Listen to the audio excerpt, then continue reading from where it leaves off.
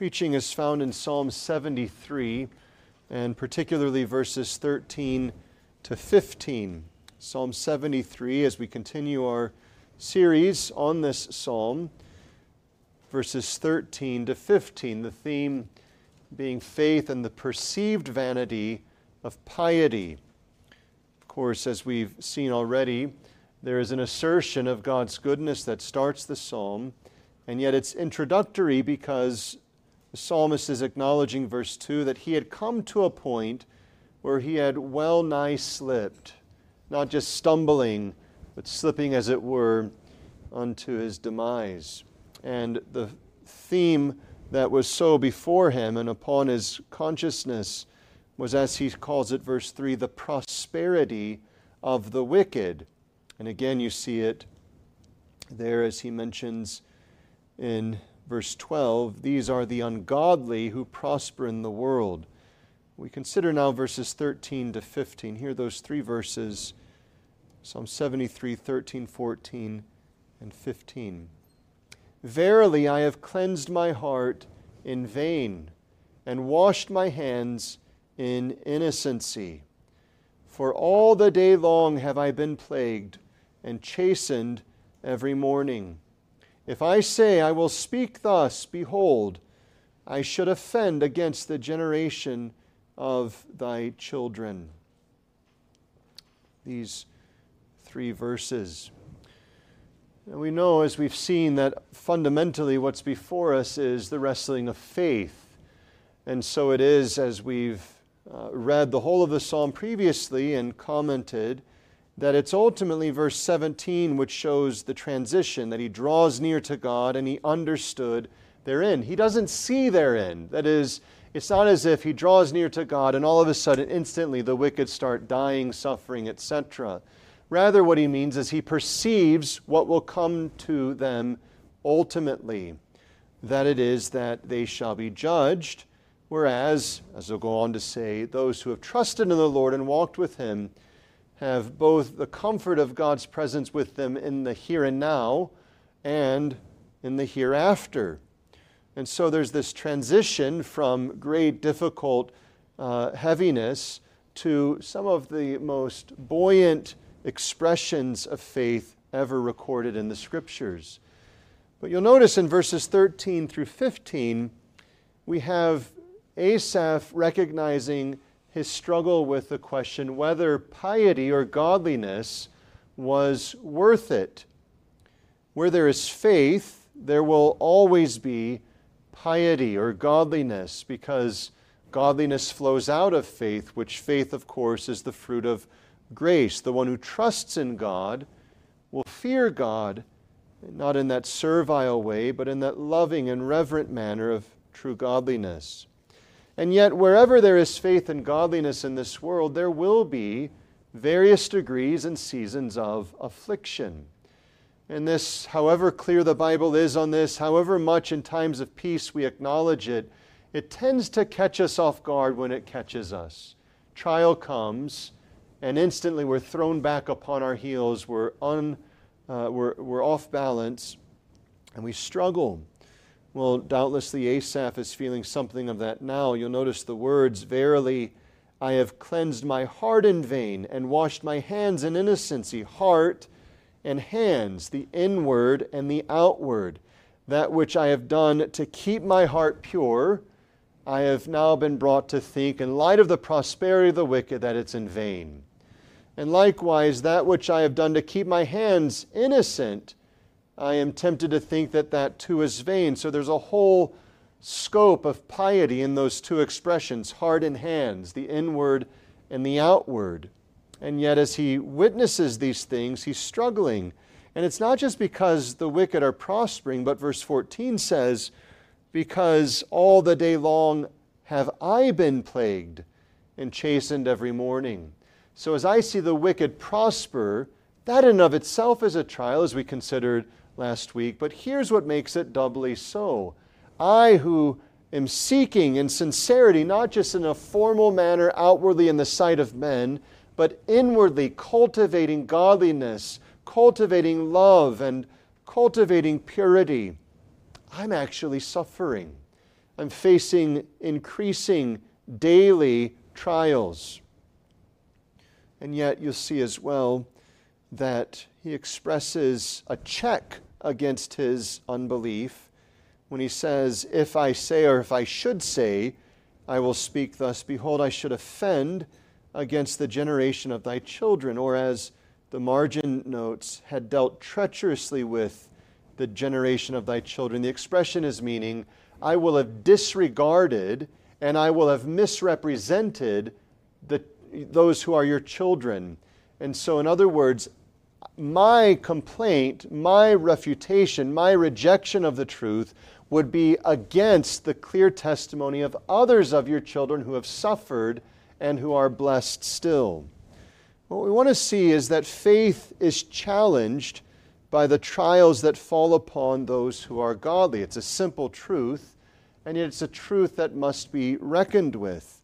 When this happens, the thing that's being tested is not merely whether we're going to keep on in the way that we're going, but rather if inwardly, which is the fountain of whatever we do outwardly, if inwardly we hold fast to the assessment that piety, godliness, the fruit of faith, God Himself is worthy of such trials. And so always keep this in mind whenever you encounter adversity for the sake of following Christ, or if in simple circumstances difficulties come and it starts to raise certain questions in your mind. Fundamentally, what's being tested, yes, is your faith, but your faith in God. Your faith in the question of, is God worthy? Is my life being denying of various lusts and comforts and ways of ease? Is it worth doing that when I encounter difficulty after difficulty after difficulty? Well, three things to help us. The first being faith and piety.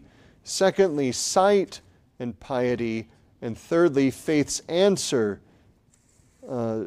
to the affliction. So faith, sight, and faith's answer.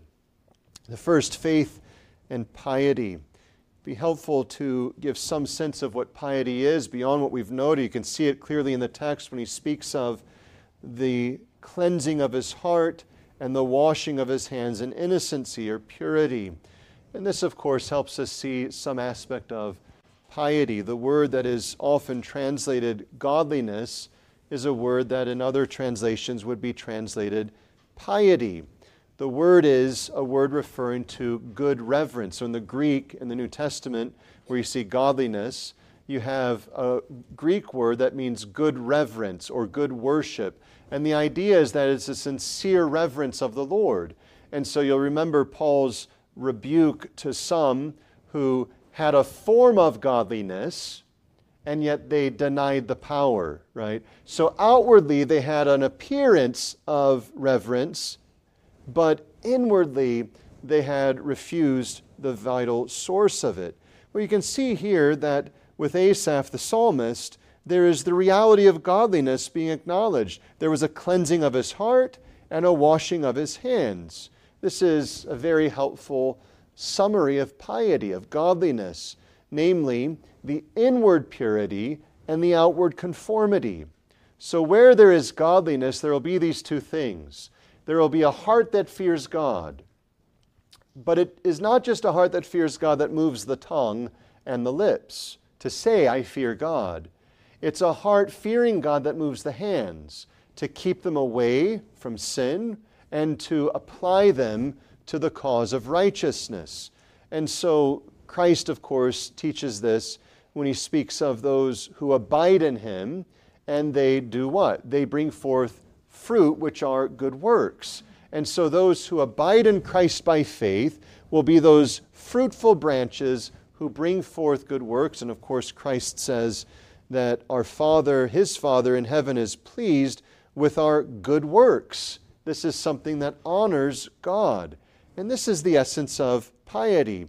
It is both the inward purity and the outward conformity to God's law. So when we think about piety or godliness, it's not just pious desires, right? That's essential, but many people can have warm feelings. Many people can even have something like God-oriented feelings, which are ultimately passing. They're natural movements of the soul impressed by the awe of something that is spectacular, perhaps some spectacular sight in creation, perhaps even reading the Bible or listening to a sermon and being overawed by the weight of divine glory and being brought to acknowledge something of God's glory in their own expression. But where there's true piety, those affections move the body. And so hands are kept back from sin and they are applied to righteousness. Well, we start here because you'll notice what's being questioned. He's starting to say, I've done this in vain. Truly, verily, I've cleansed my heart in vain and washed my hands in innocency.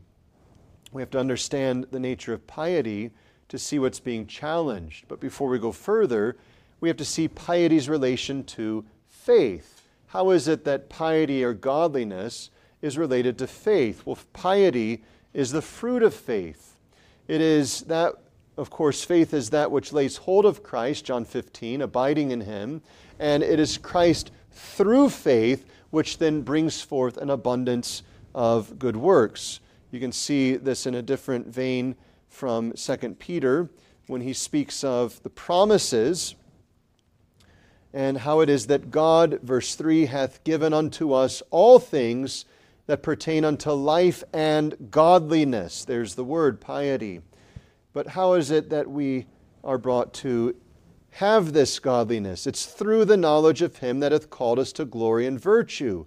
And it's He that has given us exceeding great and precious promises, that by these ye might be partakers of the divine nature, having escaped the corruption that is in the world through lust. So notice something. It's God who gives it graciously, and yet He does so in His grace by providing us promises that we lay hold of by faith. And so the chain of graces that follow, that we're to add faith to our faith virtue and virtue knowledge and so on, is quite clear. The fundamental point is this: God provides us all things needed for our growth in godliness in Christ, but the way in which we experience and come to lay hold of them is in accordance to the promises. The promises are always central to true piety. Whereas the law informs us and instructs us, corrects us and reproves us, the law does not give us life. The law does not give us piety. If we're pious, it will be that our lives, our thoughts, our desires will be in accordance to the law's regulations. But it's Christ who actually gives us life. And it's faith which lays hold of Christ by those promises God has provided us that is productive of the piety. And so piety, in other words, is the fruit of faith. And faith, of course, is the fruit of grace. We saw Peter testify so clearly, thou art the Christ, the Son of the living God. And Christ doesn't say, well, it's good that you've exercised your reason and have understood what everyone rationally should simply come to understand. Of course, it is reasonable. But Christ says, blessed art thou, Simon Bar-Jonah, for flesh and blood hath not revealed this unto you, but my Father which is in heaven. It's not just the profession of orthodoxy, but it's Peter acknowledging that he's the Christ upon whom he's trusting. And so he has the saving faith which Christ attributes to the Father's regenerating work. Well, this is all necessary for us to see in order for us to see what Asaph is struggling with. So here's Asaph, who has had a lifetime, however long, of cultivating godliness. What does that mean? Well, at some point, Asaph had been regenerated. And at that point, he had trusted in the coming mediator, the Lord Jesus Christ, the Redeemer of God's elect. And in that grace, he had begun cultivating not just outward ceremonial righteousness, but inward real godliness, which then expressed itself in outward conformity to God's law. And you can see the contrast when you go back to the previous verses, when the godless, notice for instance, as he says just before, he mentions the ungodly, the impious, who prosper in the world. What are they? Well, they're set on wickedness. Their hands are given to it. Inwardly, they're full of conceit and pride, and they speak against God, right? But he, by God's grace, is contrary to that way. He is devoted to God. He is consecrated to God, body and soul. In other words, Asaph had known what it is to put in practice what Paul exhorts of us all in 1 Corinthians in chapter 6, when he says, "Ye are bought with a price, therefore glorify God in your body and in your spirit, which are God's." So Asaph was doing that. But the difficulty that he now comes face to face with is this trial. Because as he's doing that, he's experiencing something very difficult. So we move secondly to sight and piety. And here is where the trial begins. It is because of what he sees. We've already spent time on what he saw in the wicked, right? So you go, for instance, from verse 3 onward through verse 12, and you have these bookends. Verse 3, the prosperity of the wicked. Verse 12, these are the ungodly who prosper in the world. They increase in riches. So we've seen that. He's seen. Sight has seen, as it were, outward provisions to the godless. They don't have difficulties. Now, we said, as we've noted in the Bible, that this isn't universally true. There are wicked men who do have extreme difficulties, heavy trials. But there is something that we see even in our day. There are literally, and it's staggering to our mind, billionaires who are openly blasphemous. It's not like they're hiding it. They may put on a religious show in some Eastern mysticism, but they literally take God's name in vain. They blaspheme the one true way of salvation, and they give portions of their money in order to support causes which are diametrically opposed to the cause of God. Right? This is true. We see it in our day. Asaph saw it in his. The wicked are prospering. And it's not just that they're eking out something, it's that they're exponentially exploding in outward blessings. And so you hear about some that are full of all sorts of open wickedness. And they speak of going to their summer house and their winter house, and they've got this house across the sea and this place there, and they've got the newest cars, and you go to their garage and you see car after car after car and their private jet and all of these things. And it's easy for us to start to see what Asaph was struggling with. They are, in an earthly way, flourishing. Their body is fit. They take pictures of themselves, post it on Instagram, and you would think that they have a perfect bill of health.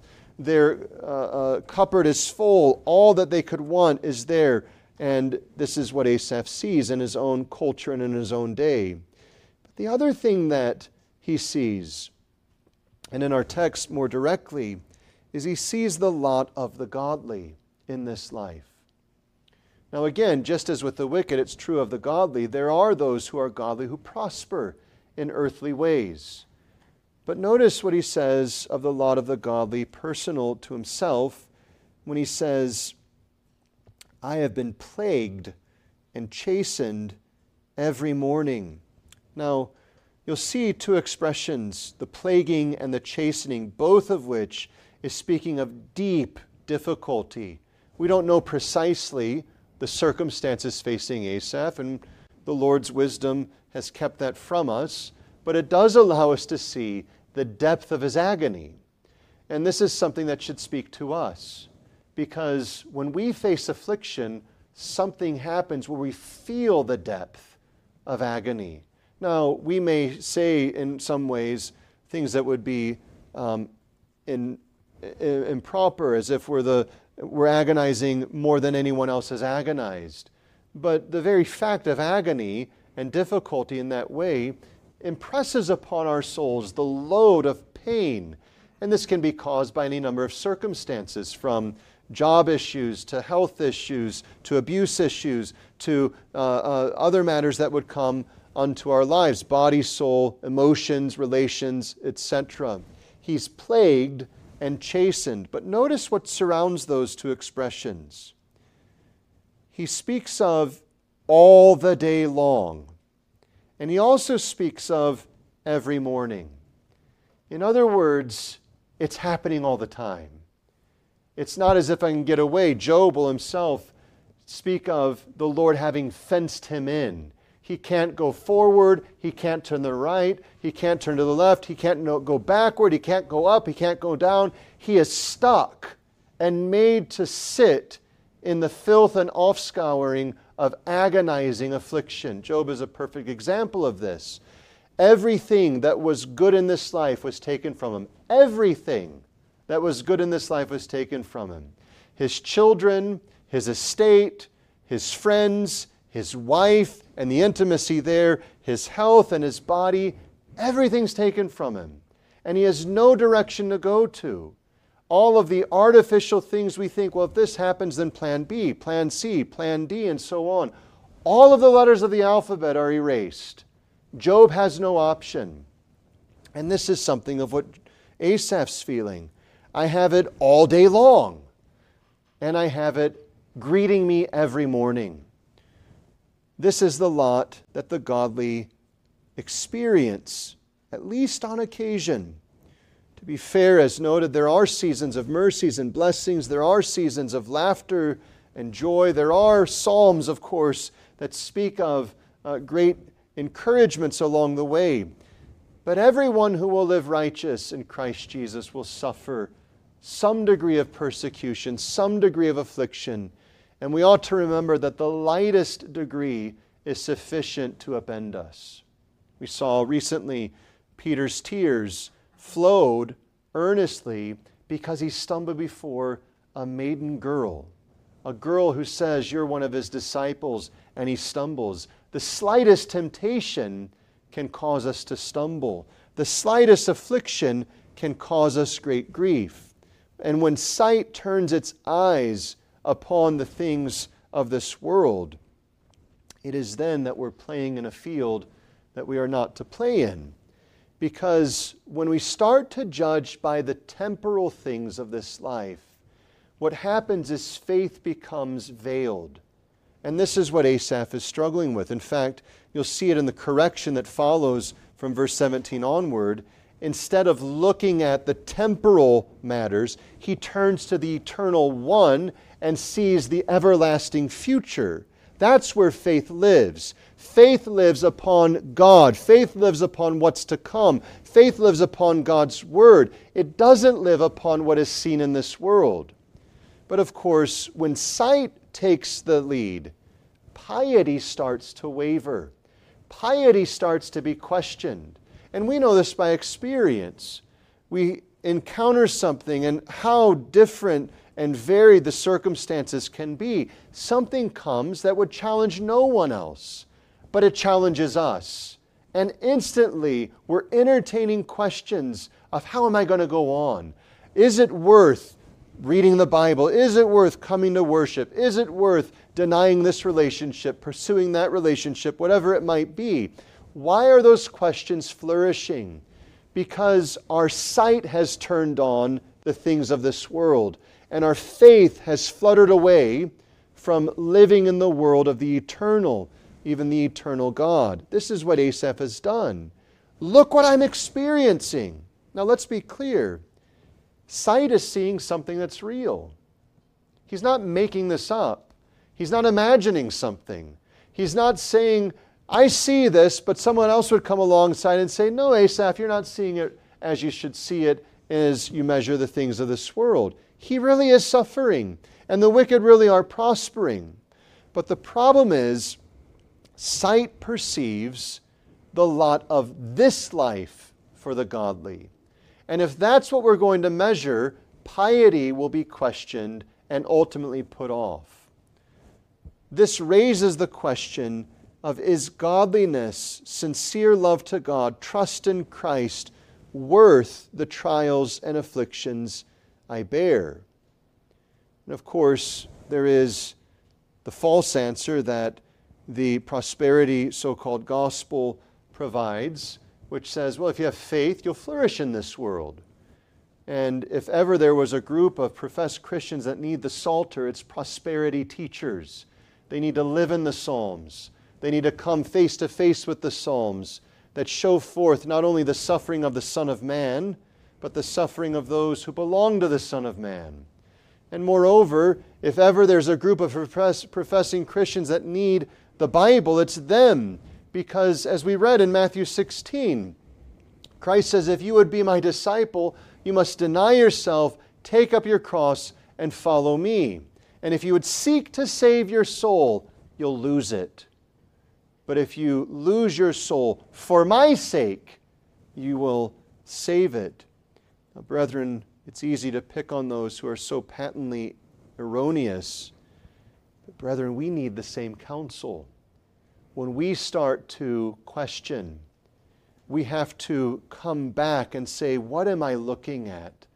Because what we'll discover is with Asaph, our faith is faltering, our piety is being questioned, our piety is drooping because our sight has turned to the temporal things instead of faith landing and remaining upon the everlasting things. This leads us to the answer of faith to this challenge. Thirdly, then, faith's answer.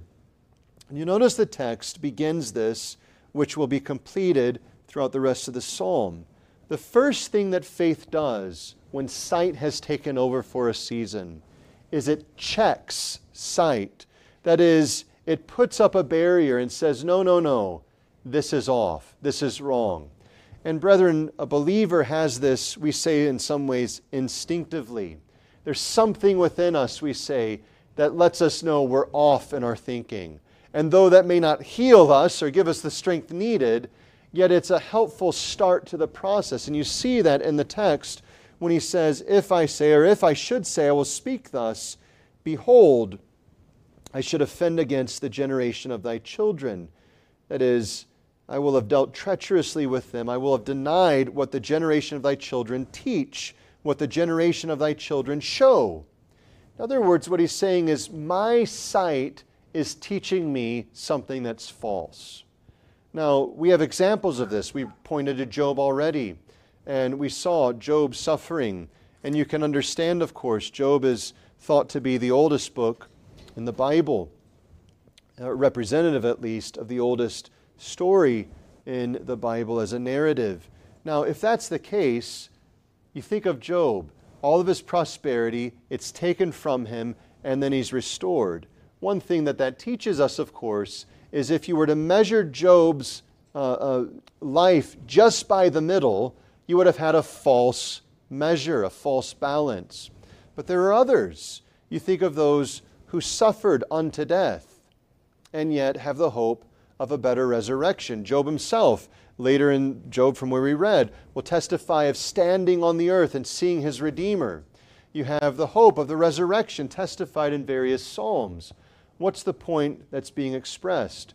Well, just as Christ says, God is the God of the living and not of the dead. And where does he gather that from? It's when God himself in the Old Testament says, I am the God of Abraham and of Isaac and of Jacob. Therefore, he's not the God of the dead, he's the God of the living. What's the point? The whole of the Bible postulates this truth. The ultimate reward of faith and godliness is in the life to come. Now, it's less clear in the Old Testament, but we shouldn't overstate that. It is clear. It's just outdone by the supreme clarity of the New Testament, in that Christ rises from the dead, and the clear teaching of the resurrection, chapter after chapter after chapter in the New Testament. But the point is this: there is testimony in the Scriptures throughout, which is reminding the believer that it's not this life which is the ultimate judge of whether faith is worth it or not. Just as Christ says, Matthew 16, that if you seek to save your soul in this life, you'll lose it.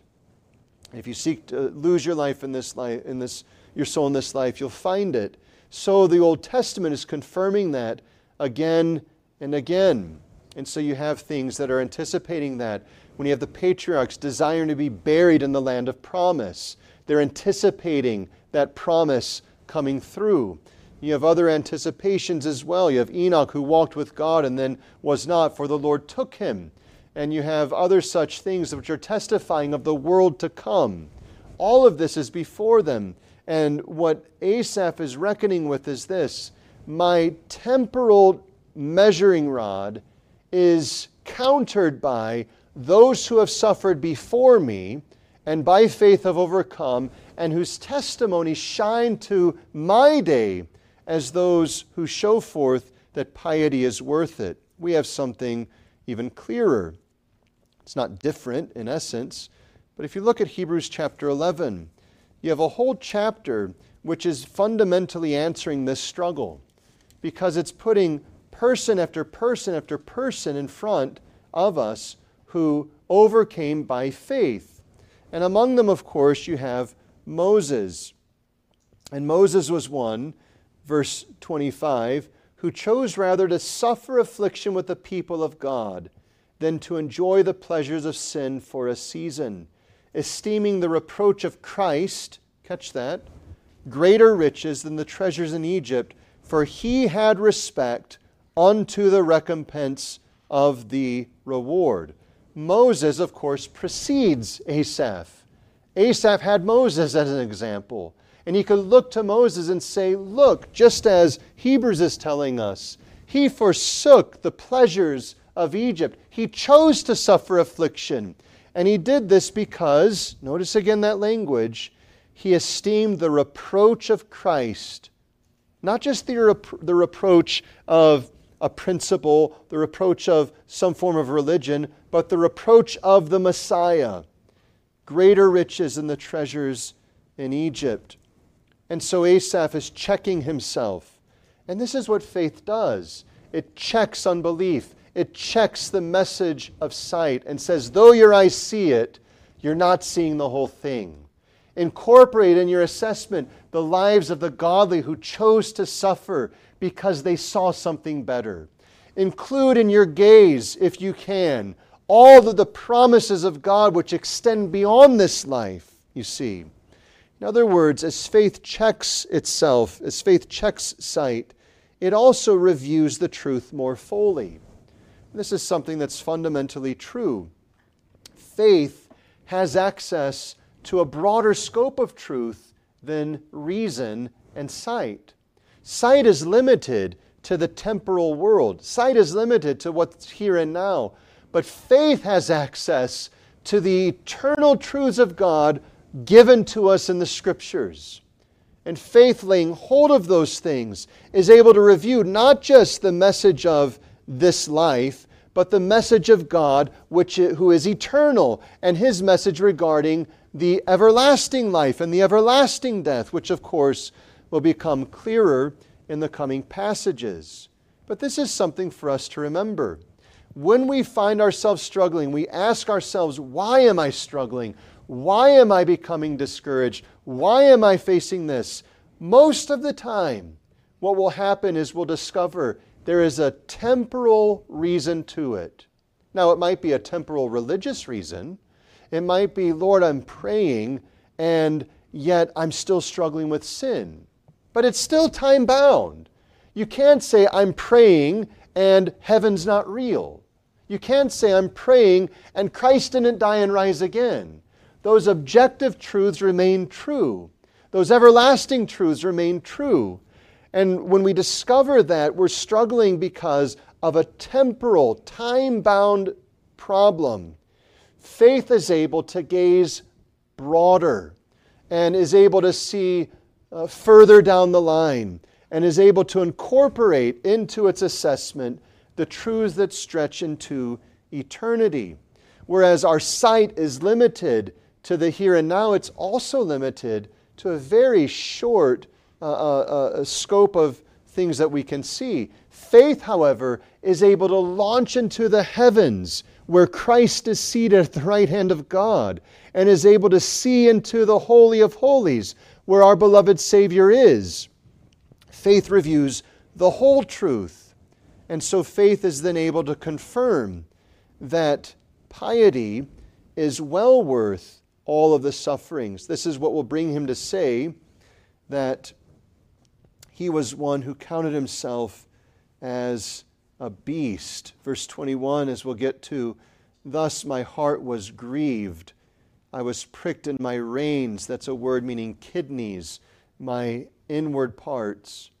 So foolish was I and ignorant. I was as a beast before thee. What's the point? Sight leads us to foolishness. Faith leads us to wisdom. Now let's be clear. Faith is not whimsical wishes. Faith is not thinking, well, I wish that were the case, and so that's what I'm going to choose to believe. Faith lays hold of the revelation of God in His Word and takes that alongside of all the temporal things. We don't deny the temporal things. We simply deny this, that the temporal can be the judge of the everlasting. Instead, the everlasting is the judge of the temporal. And this is something we know because of the last day. All of the rich who have flourished in their wickedness and have died in their wickedness, who have been thought great men, who have had buildings named after them, monuments erected to their memory, have had great estates that are upkept even to this day, if they have died in their sin and highly esteemed of man and woman, of various nationalities, for multiple generations, on the last day, every single creature will say, that man was a fool. Why? Because that man, whatever his service to community may have been, whatever philanthropic efforts that he undertook, was a man who failed to reckon with God regarding his soul. He chose the pleasures of Egypt over the afflictions of the reproach of Christ. He chose Egypt instead of Christ. He chose the world instead of Christ. He chose anything and everything over Christ. But remember what piety is. Piety is that good reverence that is sincerely, inwardly, and outwardly displaying purity and conformity to the will of God revealed in the Scriptures as it lays hold of, by faith, the promises of God in Christ, made partakers of Christ. And what will happen on the last day?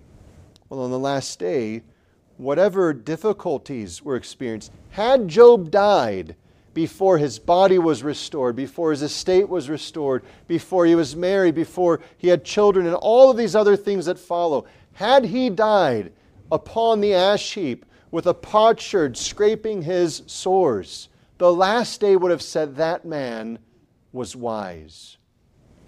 Those who gave themselves to be burned instead of denying Christ, those who decided privation and suffering is better than compromising Christ, piety in its inward and outward totality will be shown to be the epitome of wisdom on the last day.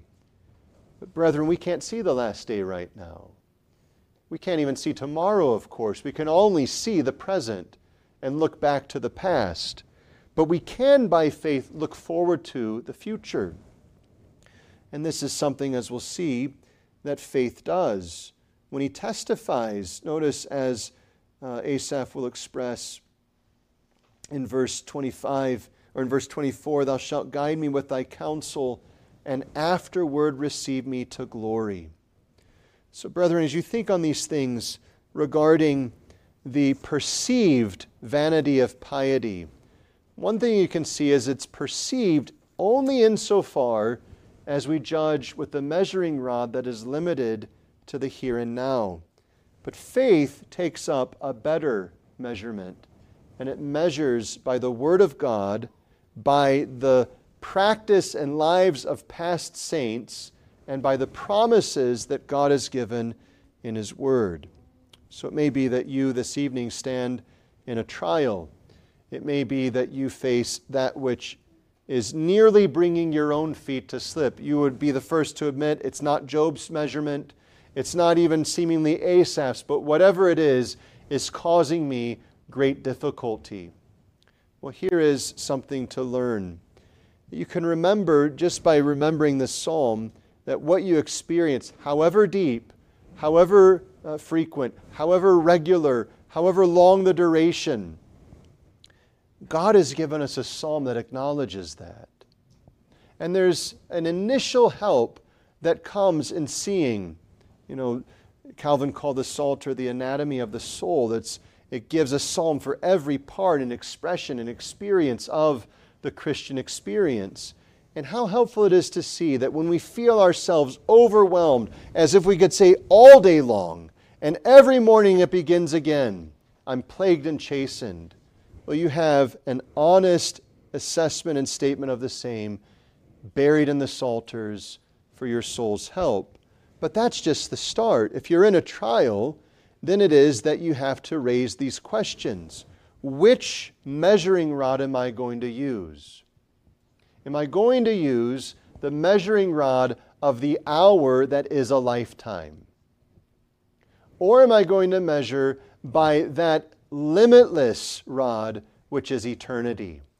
Am I going to measure by the inch of man's reason, or am I going to measure by the immeasurable line of God's revelation? And of course, if we limit ourselves to an inch, if we limit ourselves to the moment, then we'll be led to start to question as Asaph did. But if we take up that which God has given us to measure these things well and rightly, then it is that we are given the encouragement not only to endure, but to endure with hope.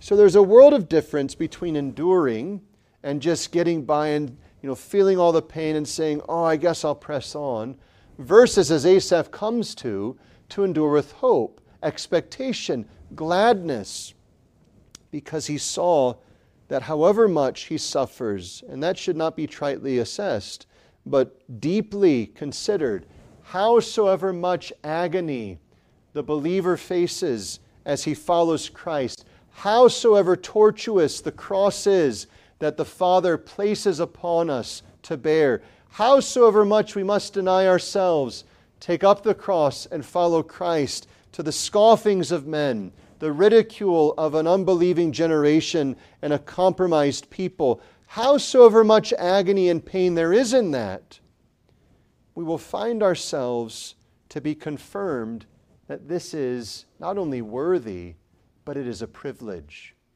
It is a privilege to deny myself to follow Christ. It is a privilege. This is what he launches into, as we'll see. Whom have I in heaven but thee? And there is none upon earth that I desire beside thee. And notice, God is the strength of my heart and my portion forever. Brethren, if you are in such a trial this evening, here is where you must look. You must close your eyes to the false balance of this world and look again to God, who is indeed the truth. But the last thing is to say, it may be that many such here this evening are not in such a trial. It's often the case that we regret our misspent good seasons. Well, if we're going to spend them well, we should take the seasons we have, and if it's faith, which ultimately is exercised by God's grace in Asaph, to draw him to enjoy again the flourishing of his soul in the midst even of unchanged circumstances, then it's faith that we must cultivate when things are well. And so, in other words, we don't need to wait for the trial to cultivate faith. We don't need to wait for the affliction to come before we start, as it were, developing and maturing in our own practice of godliness. Instead, when the Lord has given us seasons wherein we are spared from such heavy trials, we should be quite much in God's Word. We should be taking in God's promises. And so these are simple things like reading regularly in the Bible, but it's also memorizing the Bible. It's hiding it in your heart. It's taking up not only commandments, but promises and meditating upon them. Think of one practical illustration. Many today have a temptation as soon as they get in the car to turn on the radio. Now, they may turn on a podcast. They may turn on something of a sermon, and of course these things are lawful. But there's a world of difference between the passive hearing and listening to things and the active meditating upon things. And here's the difference. Passivity is easy. Someone can listen to 100 sermons a week and actually exercise their mind minimally. Someone can take one verse of the Bible for a week and exponentially outdo the one who listened to hundreds of sermons. What's the difference?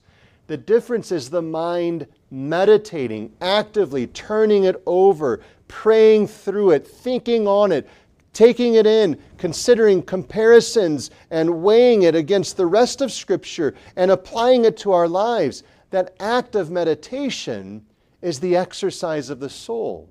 Now you can do that listening to a sermon. And of course, God has appointed the public preaching of His Word. But it's interesting, Christ will say things like, "Let this word sink deep into your ears." The Scriptures will talk about hiding it in our hearts, all of which has the notion of activity in hearing. And so, whereas it's certainly good to listen to many sermons, and it can be certainly helpful to listen to multitudes of different preachers, faithful and so on, the essence of preparing for these things is not creating an index of how many sermons or books you've read, etc. It's actually exercising your soul upon the intake of His Word. That's what strengthens the soul. That's what builds up the soul so that when the affliction comes and chastening greets you every morning and lasts all the day long, your soul has been strengthened to feed upon Christ. So think of it this way. It was said of Mikhail Gorbachev that when he came and visited the United States, he wept because he saw grocery stores. He saw the grocery stores and he thought, how much food of so many different varieties are in the grocery stores available to the public, whereas in his homeland, he knew what it was for people to wait hours upon hours in bread lines and so on. Well, true as that is, who finds themselves nourished in walking through a grocery store? And the answer is no one. What has to be done is you have to take the food and you have to eat it. Many Christians today have created grocery stores of sermons and books and Bible readings.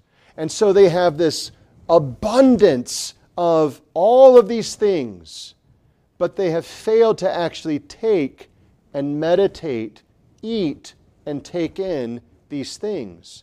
And when affliction comes, it's no wonder that we find ourselves all of a sudden weakened in the way.